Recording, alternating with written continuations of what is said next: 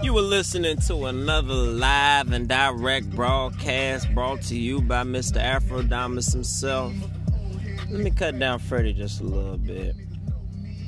You know, sometimes when you take a look at life, you always really want to wonder if you can proceed forward without making any mistakes, but you just always got to remind yourself that mistakes happen and that when there's a line of trams, you just got to hop on one. Because if you keep waiting, you're going to be waiting forever. You just going to have to get on that motherfucker and take a ride. Now, localization of what could never be the fittest, I've understood the problematic issues that may have conjured a lesson for us to really, perpetuate and have even more unvalued and unequal separatism.